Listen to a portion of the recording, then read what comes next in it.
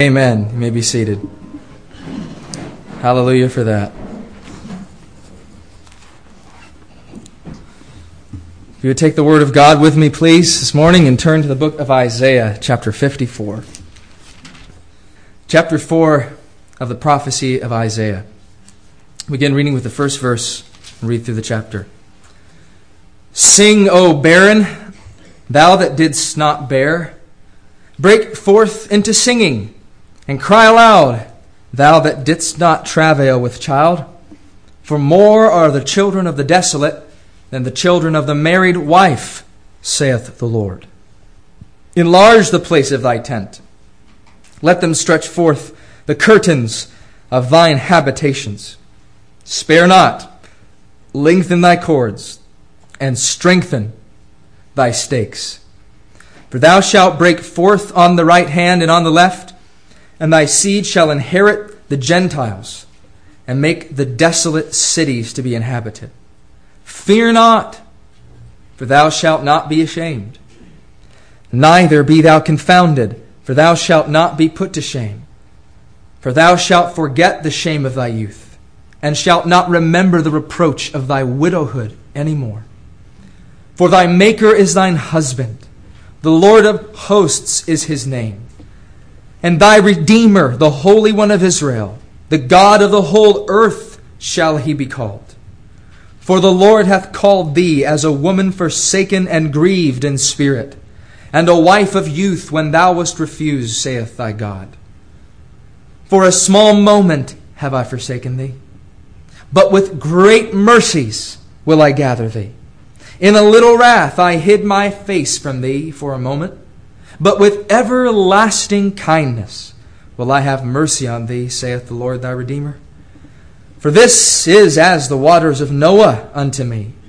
For as I have sworn that the waters of Noah should no more go over the earth, so have I sworn that I would not be wroth with thee, nor rebuke thee.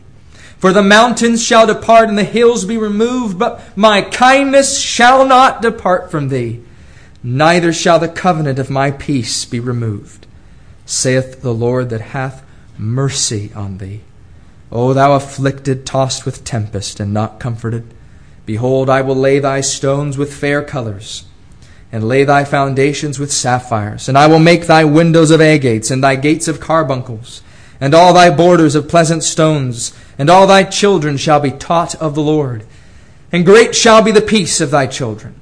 In righteousness shalt thou be established. Thou shalt be far from oppression, for thou shalt not fear, and from terror, for it shall not come near thee. Behold, they shall surely gather together, but not by me. Whosoever shall gather together against thee shall fall for thy sake. Behold, I have created the smith that bloweth the coals in the fire, and that bringeth forth an instrument for his work. And I have created the waster to destroy. No weapon that is formed against thee shall prosper. And every tongue that shall rise against thee in judgment thou shalt condemn. This is the heritage of the servants of the Lord, and their righteousness is of me, saith the Lord. I trust that God would add his own blessing to the reading of his word this morning.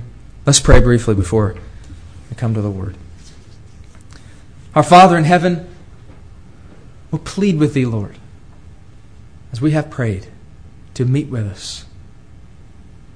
O Lord, come thyself, even Lord, and preach the message to every heart. Not through my lips, Lord, merely, but through that still small voice of the Holy Ghost, speaking to every soul. And may Jesus, crucified and risen, receive all the glory. For Christ's sake we pray. Amen. I'd like to draw your attention this morning to the verses 9 and 10. For this is as the waters of Noah unto me. For as I have sworn that the waters of Noah should no more go over the earth, so have I sworn that I would not be wroth with thee, nor rebuke thee. For the mountains shall depart, and the hills be removed. But my kindness shall not depart from thee, neither shall the covenant of my peace be removed, saith the Lord, that hath mercy on thee. These are tremendous promises, aren't they? No more wrath, kindness forever. But the question we need to ask ourselves before we even deal with these texts is, do these promises have anything to do with you or me? Now, Isaiah prophesied to Israel. Isaiah prophesied many, many, many years ago. Do these promises have anything to do with you, and do they have anything to do with me? It's a travesty, really, that many people coming to the Old Testament, they will see a straight, thick line of demarcation between Israel and the church. Total discontinuity. There's absolutely nothing that is applied to Israel that can be applied to the church. There's nothing that has any sense of continuity between them. And so many people coming to the Old Testament will read promises and feel that they have nothing to do with them. Even covenant promises that God makes with His people, they have nothing to do with them. All these amazing words from God and texts, and they feel there's nothing to do with them. Well, I submit to you this morning that these promises are for you. They're for the believer. They're for the New Testament church. Isaiah chapter 54 is the chapter that outlines for us the promises of the new covenant. Before I deal with the promises themselves, I think we have to be intellectually satisfied that these promises really are the blessings of the new covenant. You see in the first place that Isaiah 53 comes before 54. What is Isaiah 53? Isaiah 53 is the work of Jesus on the behalf of His people.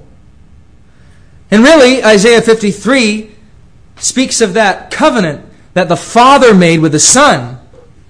It's spoken of as an eternal covenant. But how can something be eternal? It's difficult to understand. But this is a covenant that the Father made with the Son. That if the Son would do what the Father had set out for Him to do, fulfilling the law, bearing the wrath of that law for the sins of His people, He would give Him a people. The covenant between the Father and the Son. You see that outline in Isaiah 53. Well, then you come to Isaiah 54. And in Isaiah 54, it begins with this text, "Sing, O barren, thou that didst not bear, break forth into singing." What is he talking about? Well, did you know that that verse is quoted by the Apostle Paul in the book of Galatians chapter 4 and verse 27 as applying to the church? If Paul can apply that verse to the church, what's he saying? Well, this chapter is the outline of really the new covenant, or the covenant of grace, the blessings of those covenants that we are in through Christ with God. Paul quotes from this because in Galatians 4, he's talking about how we are children of the promise. We are spiritual Israel. In Galatians chapter 6, the Bible talks about the Israel of God. But the new covenant is spoken of in many different places in Scripture. You remember in Jeremiah chapter 31 and Ezekiel, I believe it's 36, the Bible talks about a new covenant that will be made with Israel. They shall all know me. They shall all be taught of the Lord. If you notice in the 13th verse of Isaiah 54, the Bible says, "And all thy children shall be taught of the Lord."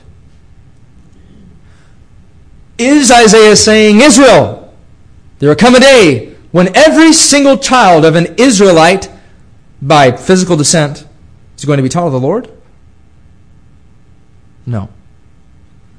What he is saying is that there is going to come a day when all thy children, Zion, today, the Israel of God, Church of Christ, shall be taught of God. And all the children of Zion, all the children of the church, All those who truly know Christ are taught of God. Jesus quotes this text in John 6:45 when he's talking to the Pharisees. And he's saying, if you believe me, then I would know that you know my Father. But you've not been taught of God. Meaning that this verse is not talking about physical descent. It's talking about regeneration in the church of Christ. This is a new covenant blessing. Also, if you look at this chapter, you see the mention in verse 10 of the covenant of peace. The covenant of peace, and in chapter 55, verse 3, I will make an everlasting covenant with you. Well, what's the covenant of peace? What's the everlasting covenant?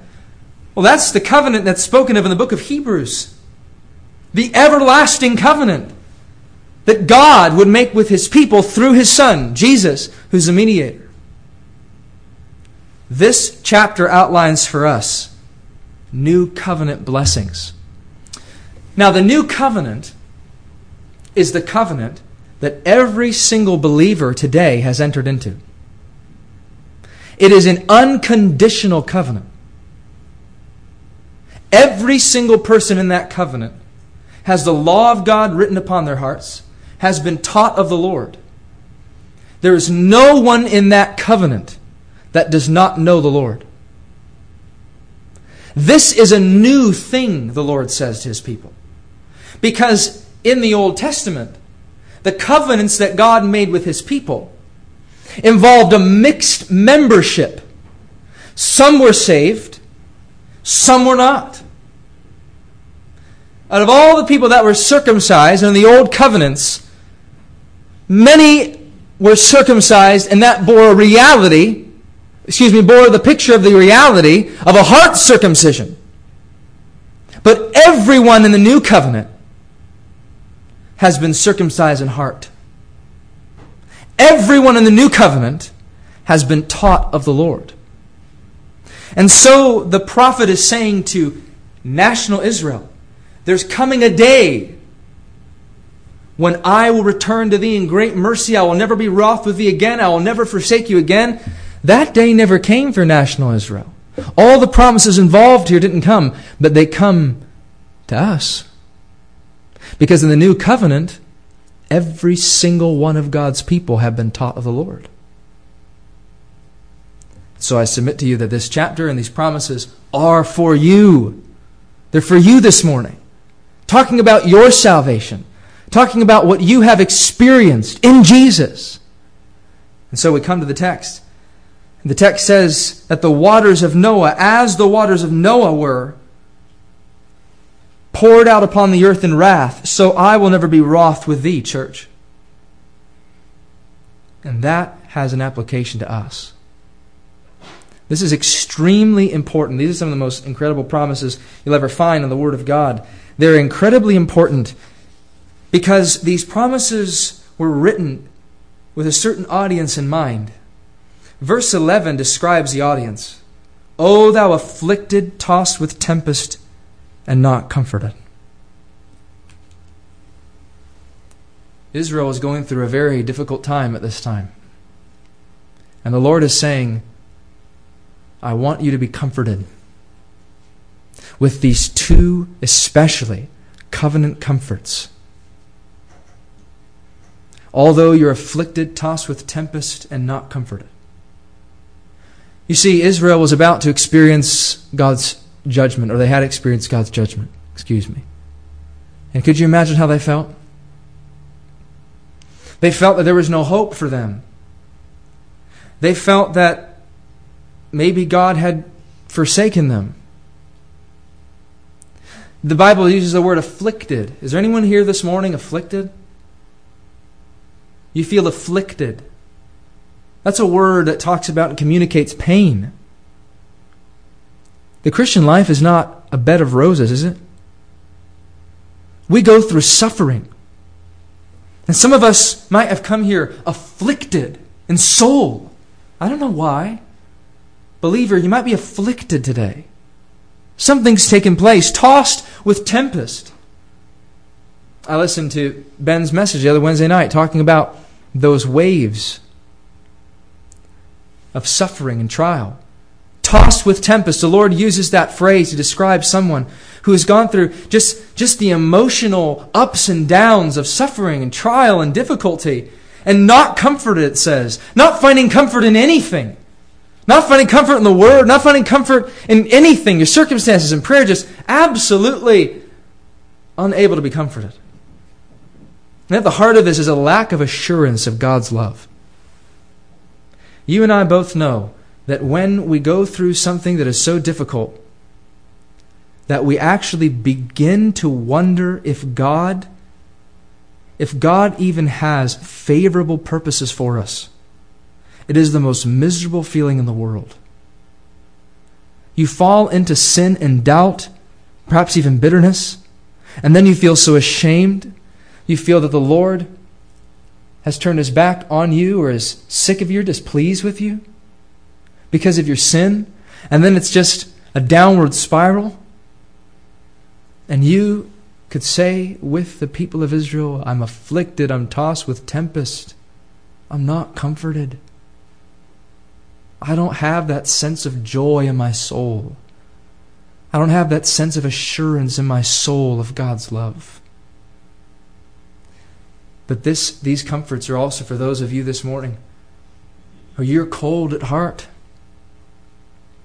I spoke this morning in Sunday school about how in 2 Peter's talking to those who are barren Christians and saying, you've forgotten that you were purged from your old sins. And if you forget, if you are not living in the enjoyment of God's salvation to your soul, you will go on in a barren way. You need to be convinced of God's covenant promises to you. And those promises are twofold. Wrath, never. Kindness, forever. And if these grip your soul, you will be more and do more for God than you ever will. May the joy fill our hearts this morning as we leave the house of God, knowing wrath never, kindness forever. Well, first consider with me wrath never. In the 9th verse we read, for this is as the waters of Noah unto me, for as I have sworn that the waters of Noah should no more go over the earth, so have I sworn that I would not be wroth with thee nor rebuke thee. The real key to this verse is two little words. As and so. As the waters of Noah, as I've sworn, and then you go down, so have I sworn I would not be wroth with thee. I think about one day I'm going to have to tell my daughter, little Joanna, as I have a job, so you need to get a job. Parallel. As, so. Just like this, there's a direct parallel to this. Not the exact thing, but the structure is the same. The principle is the same. The meaning is the same. And the Lord is saying, just as what happened in the days of Noah, I poured out my wrath, and then I swore that I would never do it again. So I have done with you, church. So I've done with you. So first, as God judged sin in Noah's day, so has He with us. The Bible says here that the waters of Noah unto me, as the waters of Noah unto me. What were the waters of Noah? The waters of Noah were so great that they covered the entire earth. I don't believe in a local flood, and I hope you don't either. Trust me, in seminary I've read those that believe in a local flood, and how the local flood covered the mountains as high as the Bible says that it did, and etc., etc. I'll never understand. But this is a worldwide flood. And the reason why it must be a worldwide flood is because it is a picture of the wrath of God that will be poured out on the earth one day. And that was poured out in Noah's day. You think of the parallels that go through the New Testament when the Lord Jesus says that it shall be like the days of Noah. The last days shall be like the days of Noah, when I will come and I will bring my judgment upon the world again. Think of in 2 Peter chapter 3, when it talks about the waters of Noah. And those that were scoffers in the times of Noah are scoffing and saying Jesus isn't going to come. But just like the waters came in the days of Noah, Jesus in His wrath and His judgment is going to come. And so the waters of Noah are a picture, perhaps the most graphic and terrifying picture of the wrath and judgment of God in all the Scriptures. We know that it was because of the judgment of God on sin. Because in Genesis 6 verse 5, the Bible says, "And God saw that the wickedness of man was great in the earth, that every imagination of the thoughts of his heart was only evil continually. And it repented the Lord that He had made man on the earth, and it grieved Him at His heart. And the Lord said, I will destroy man. I will destroy man, whom I have created from the face of the earth." And in verse 17, "And behold, I, even I, do bring a flood of waters upon the earth to destroy all flesh." It's very clear, isn't it? The waters of Noah were a direct result of the sin of mankind. And may I warn you this morning, as Jesus warned, as He spoke of the wrath of God, that God's wrath will be poured out on sinners. You mark my words. Just as the waters of Noah flooded the earth, and everyone around Noah said, it's not going to come. You mark my words. The wrath of God will fall because of your sin.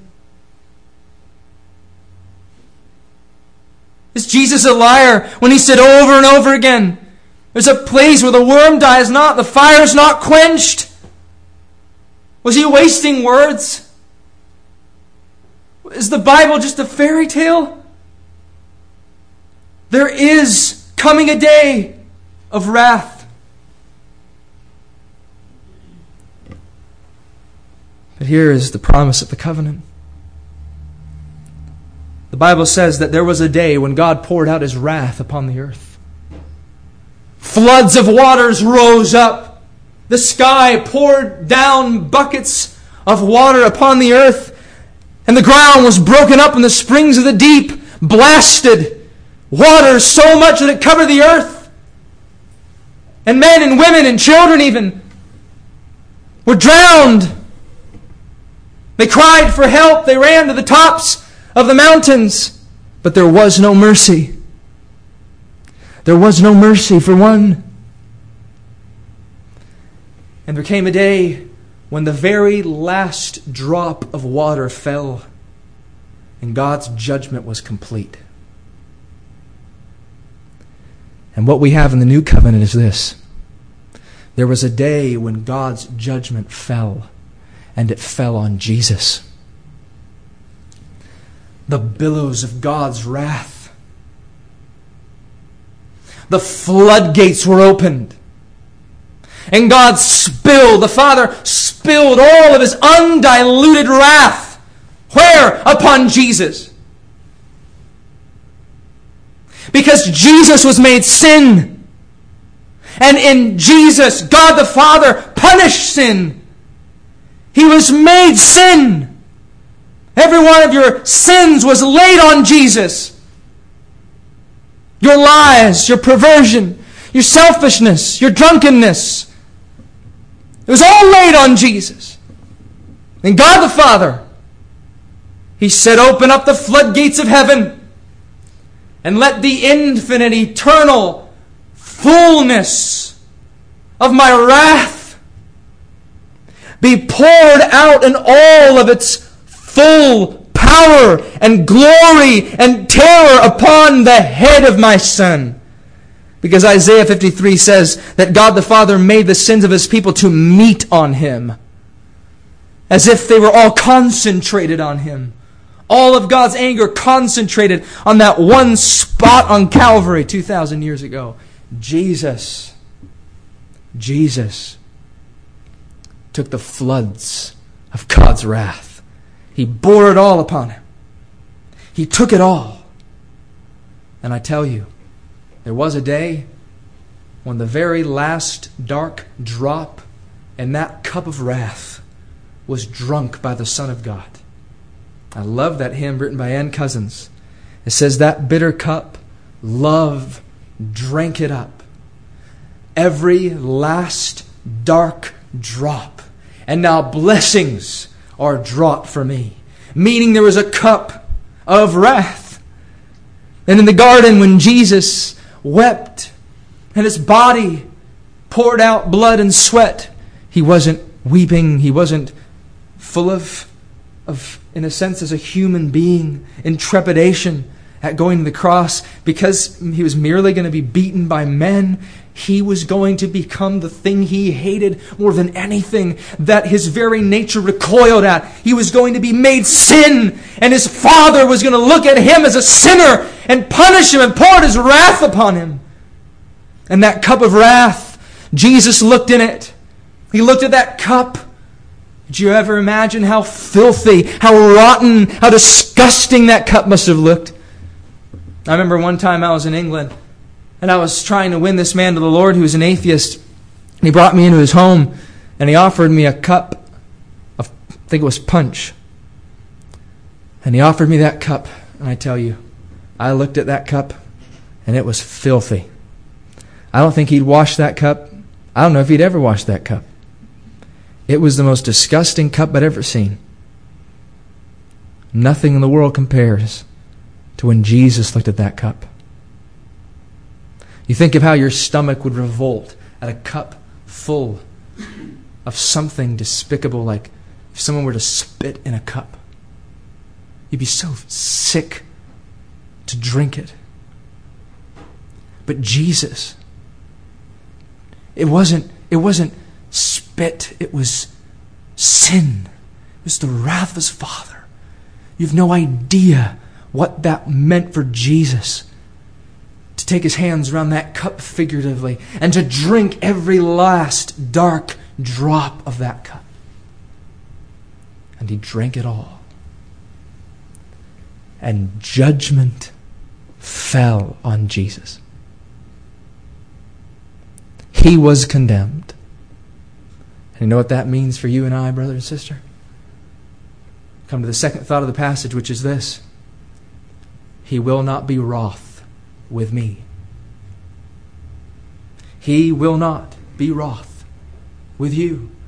Hear the word of the Lord. He says, I will not be wroth with thee. Why is the Lord not going to be wroth with us? Because He has been wroth with His Son. Payment God cannot twice demand. First, at my bleeding surety's hand, and then again at mine. He cannot pour out wrath upon His Son and then pour out wrath upon me. This is the promise that the Lord gave to Noah in Genesis chapter 9 and verse 15 with regards to the flood. God spake unto Noah, saying, I will remember my covenant, which is between me and you, and every living creature of all flesh, and the waters shall no more become a flood to destroy all flesh. And the bow shall be in the cloud, and I will look upon it, that I may remember the everlasting covenant between God and every living creature of all flesh that is upon the earth. So the Lord says, I promise, I will not be wroth with thee. I promise, Noah, I will not destroy the earth with a flood anymore. But I will look at a bow, a rainbow, and I will remember my covenant. What is the application to the church? I'm always amazed at the Word of God. In Ezekiel chapter 1, there is a vision that Ezekiel has of the Lord Jesus Christ. And He is seated upon a throne. And in glory, His eyes are blazing. But behind that throne, there's a rainbow. There's a rainbow. It is a symbol of God's mercy and His covenant. In the days of Noah, God says, I will look at a rainbow and I will remember my covenant. But in the new covenant, I will look at my Son. I will look at my Son and I will remember my covenant. God cannot be wroth with me. He cannot be wroth with you. He looks at His Son. And He sees in His Son judgment has been satisfied. The wrath has been poured out. I will not be wroth with you, church. Wrath, never. My wrath is gone. There is not a drop of wrath left. It's gone. There's no more wrath for you. There's no more anger for you. There's no more punishment. There's no more judgment. It fell on Jesus. And as I look at Jesus standing before me, pleading before me with His wounds, I remember my covenant. God is not saying that He's forgotten and He needs to be reminded. That's not the meaning of the word remember in the Old Testament. Remember means God has set His will to keep His covenant. Because of that bow and because of the Son, He will keep His covenant. There's no more wrath for you. There's no more wrath for me. Brother and sister, I praise the Lord for this. There is therefore now no condemnation to them which are in Christ Jesus. I think of the promise in 1 Thessalonians 5:9. We are saved from wrath through Him. Romans 5:9. 1 Thessalonians 5 says, For God hath not appointed us to wrath, but to obtain salvation by our Lord Jesus Christ. And into the caverns of your doubting soul this morning, you need to shout, no more wrath. Tell the devil to come. Let him list all of your sins. Name them, every single one of them. Write them down. Every affection, every thought, every word, every deed, everything you've done with your hands, your feet, your mouth, your eyes, your ears, whatever. Let him make the list and roll it out. Let him roll the list and keep rolling until it covers not only the floor, but it covers the whole city that you live in, covers the whole world 1,000 times over, all of your sin. And let the devil look you in the face and say, God is wroth with you, Christian. He's going to damn you because of your sin. But my friend, you can look the devil in the face as Luther did. And you can say, you've forgotten one thing. The Bible says the blood of Jesus cleanseth from all sin. Shout it at the devil. Shout into the very bowels of a gaping hell. No more wrath for me. The Lord has sworn, I will not be wroth with you. There is nothing in hell that I need to fear. There's nothing of the devils and demons that I need to fear. Because there is no more wrath for me. There is no more wrath for you. And if there is any of you this morning, and you lack assurance of your soul before God, you have only two choices this morning. You can believe what God says, or you cannot. God is telling you, I am not wroth with you. I have poured out my judgment on Jesus. Tell me, is Jesus' blood not enough? Tell me, was Jesus' sacrifice not enough? What honor do we give to the Lord when we continually go through our lives wondering, is there wrath for me? When He's taken away your wrath. If you're a believer this morning, He's taken away your wrath. The blood of Jesus was spilt to take away your wrath. And yet we go along through life with our head hanging low every time we sin and fail, wondering, are we saved? Is there wrath for me? What honor does that do to the blood? What honor does that do to the Son? What honor does that do to the covenant promise of God? That there's no more wrath for you. Believe it. There's no more wrath. Hallelujah. I'm going to glory. And if you know the Lord, you're going with me. We're going to be taken up with God one day because there's no wrath for us. Every last dark drop. Hallelujah. Wrath. Never.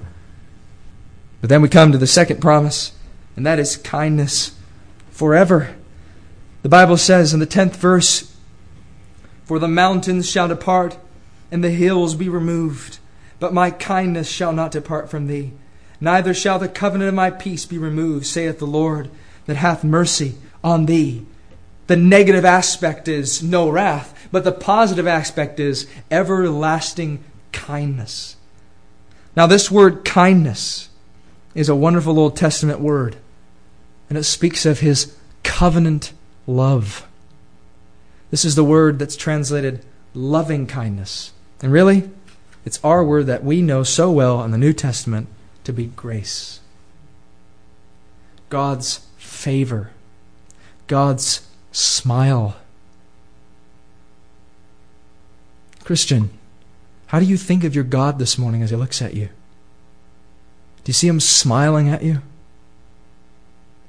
Do you see yourself awash in an ocean of grace?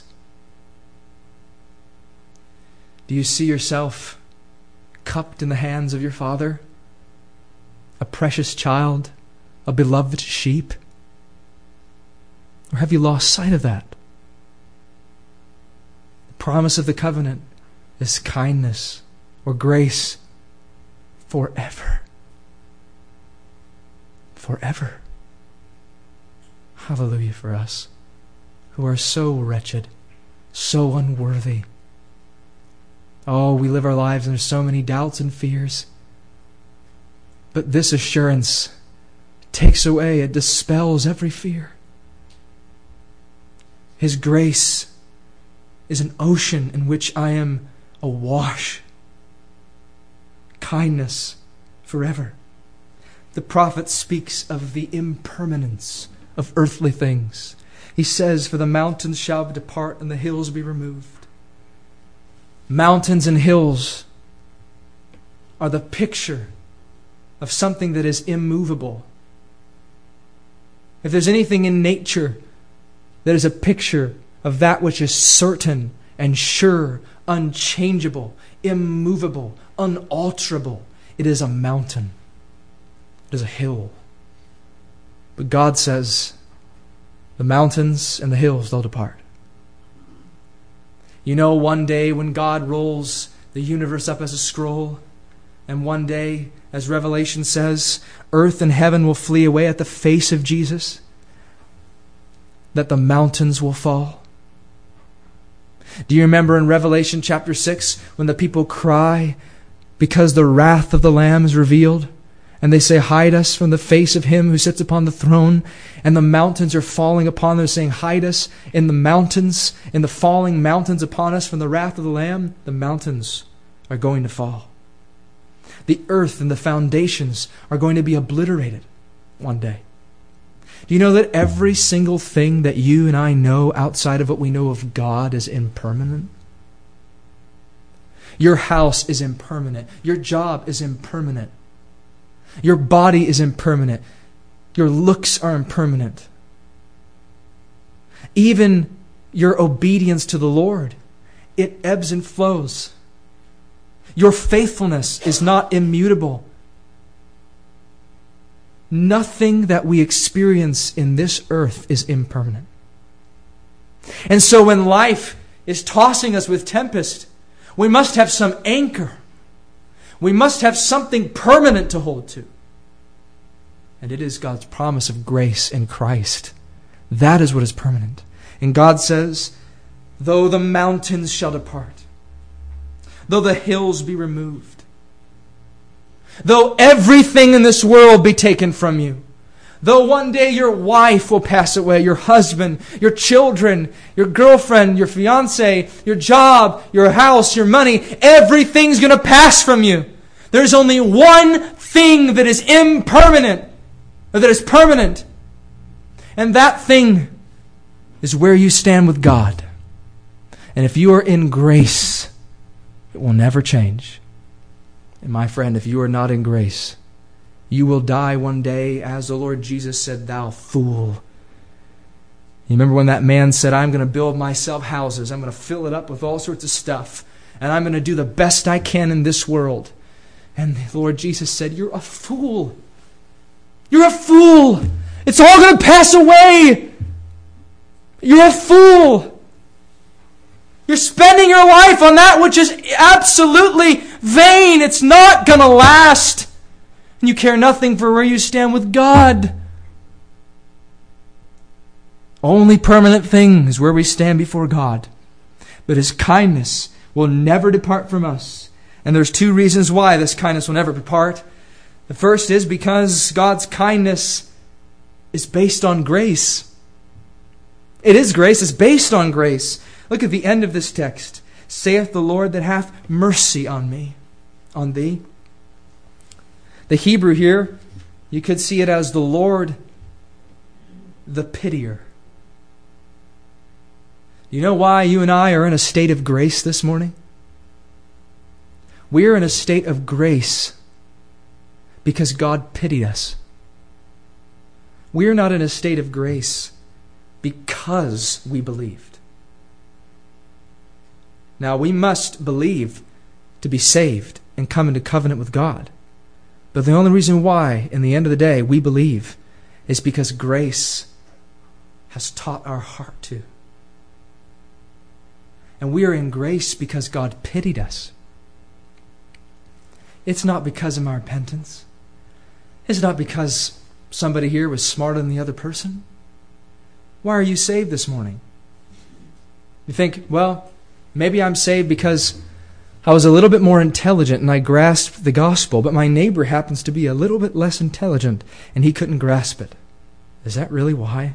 Is that what makes the difference between heaven and hell? Between eternity? Is it because I was brought up in a good home? I was born to a Christian family. That's why. I'll tell you the only reason why, and it's because God pitied you. Aren't you glad the Lord is the pitier? Aren't you glad He pitied me and pitied you and pities us? He is full of pity. Like as a father pitieth his children, says in Psalm 103, so the Lord pities us. He had pity. He had mercy. And so some of you that might be feeling, because of whatever you've done that's sinful. I think of young men that I know that are struggling with sin. And you know how it is. The feeling is terrible. Some young men, they have, at that time in life, they have a great lack of assurance. Because coming through the teenage years and up through the college years, there's a lot of temptation facing, there's a lot of confusion, there's a lot of questions being asked, and very often there's a lack of assurance. And there are many young men who their lives are absolutely miserable. Speak of young men especially, because there's an epidemic in our nation of ungodly things on the internet. And there will be that thing that grips them and they can't stop and they can't get away from it. And they feel miserable and they hate what they do and they hate what they are. But they know they shouldn't do it. They're really saved. They know they shouldn't be doing that. And when they do it, they feel they're not saved. And they lack assurance with God and they feel miserable. They feel like a wretch. And it's just a continual cycle. And I want you to know that if you are struggling with sin and you hate your sin, you need to know that God will not depart from you because of your sin. For He has not chosen you because of your goodness. His kindness is forever. He pities. He loves. And the only way, the great motivation to fight sin is to be convinced of the Lord's pity and the Lord's grace and the Lord's mercy. Not to be in bondage to a slavish fear of God. But when our hearts are gripped by the grace of God, then and only then will we live to the full of what Christ has purchased for us. That kindness will never depart because it is a kindness based on grace. Just to illustrate, there was a mother that once approached Napoleon Bonaparte. She wanted her son to be pardoned. There was something that he had brought up, maybe a crime he had done. And the emperor said, he's done this 2 times. He needs to be punished. He needs to die. And the mother said, listen, I don't ask for justice. I ask for mercy. And Napoleon said, then I will give you mercy. We don't come to God asking for justice. We ask for mercy. It's not that God has said, you are such a wonderful, godly individual. You have trusted Christ and repented, so I will award you with grace. God's grace is unconditional. It has come to us through God's sovereign love. And if we ever lose sight of that, our souls will shrivel up and become miserable. There are many churches that mean well. And it is true, they mean well, but they'll preach to their people over and over again. You ought not to be doing wrong. You ought not to be doing wrong. And that is true. We ought not to be doing wrong. And we ought to be doing right. But so many, like someone I just spoke to the other day, don't have real assurance, Bible assurance, feel and experience the joy of salvation. Where's our joy as the people of God? If a lost man or woman came into this congregation this morning, would they see people that rejoice in the salvation of God? Would they see a church congregation that rejoices? There's no more wrath for me. His kindness forever. Hallelujah. Was that what they'd see? Or our heads hanging low because we're so overwhelmed with our sin. We don't really believe the promises of God. We need to be a joyful people. The Bible says in Zechariah that the Lord Himself rejoices over His people with singing. He rejoices over wretched, vile sinners like us with singing, and we can't even rejoice over His salvation. And so many, because they don't have a grasp of grace, an assurance of saving grace, they continually struggle under that bondage of fear before God. And you must be convinced of God's covenant mercy to you. His kindness will never depart. And then last, God's kindness will not depart from us because it is through Christ. It is through Jesus. If you remember what I spoke about earlier, Isaiah 53 comes before 54. The basis of God's covenant, new covenant, is His covenant between the Father and the Son. You remember the Father and the Son that made a covenant, and the Son did all the Father set Him out to do. And because He did that, He will purchase His people. He will have His people. In Hebrews chapter 10, we see how it's through Christ. In chapter 10, verse 10, by the which will we are sanctified through the offering of the body of Jesus once for all. We are sanctified. We're made holy. We're saved through the offering of Jesus. It says that every priest stands daily ministering, offering sacrifices, but they can never take away sin in verse 11. But then in verse 12, the author of the book of Hebrews says, but this man, after he had offered one sacrifice for sins forever. One sacrifice for sins forever, sat down on the right hand of God. Verse 14, for by one offering he hath perfected forever them that are sanctified. And then he launches into an exposition of the new covenant. In verse 16, this is the covenant that I will make with them after those days, saith the Lord. I will put my laws into their hearts. He's quoting from Jeremiah 31. And I will put my laws into their hearts. I will put in my minds, I will write them. And their sins and iniquities will I remember no more. That's the new covenant. That's the covenant spoken of in Isaiah 54. The new covenant says, I will, I will, I will. It's unconditional. Why? Because Jesus said, I will. Because Jesus, when the Father and the Son made covenant together, and the Father said to the Son, Son, all these men and women, they deserve to go to hell, and yet I wish to save. Oh, how the Lord would save every single one if we would turn. But I wish to save, and through my abounding grace, I am going to pull some from the fire. But son, you must understand, I will pour out the billows of my wrath upon you. I will, as Romans 8 says, spare not my son. Not even my son, my only son, my dear son. I spared Abraham, his son Isaac, when he was about to kill him. You remember in Genesis 22, but I spared him and I gave him a ram. But I will not spare my son. I will not spare him the shame. I will not spare him the nakedness. I will not spare him the wrath. I will not spare him the punishment, but I will pour out all of it upon you. I will not keep back anything. And the son says, Father, lay it all upon me. Open up thy billows. Open up the scroll of the sins of my people and wrap them around me. And let me become united to them so that I will be called their sin.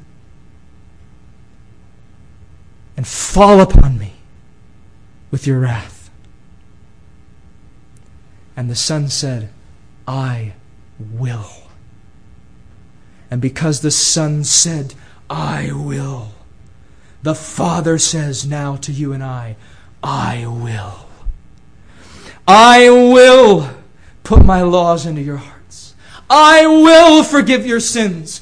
I will forgive your iniquities.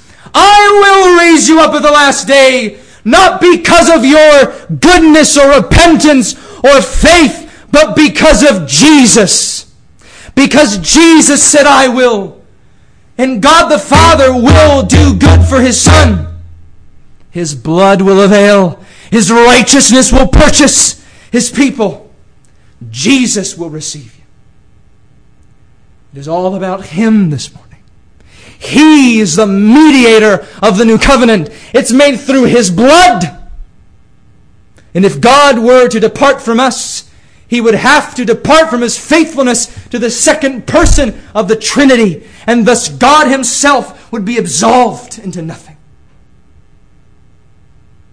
God's kindness will never, ever depart from you. And will never, ever depart from me. His grace is yours because it's through Jesus. And that means that every single thing you experience has been permitted by the grace of God. Every single thing that happens in your life is by His grace. He loves you everlastingly, and it's so certain and sure because it's in His Son. He sees you in Him. Hallelujah for Jesus, that He has taken away our wrath. He has satisfied the law, and now God says, I will to His people.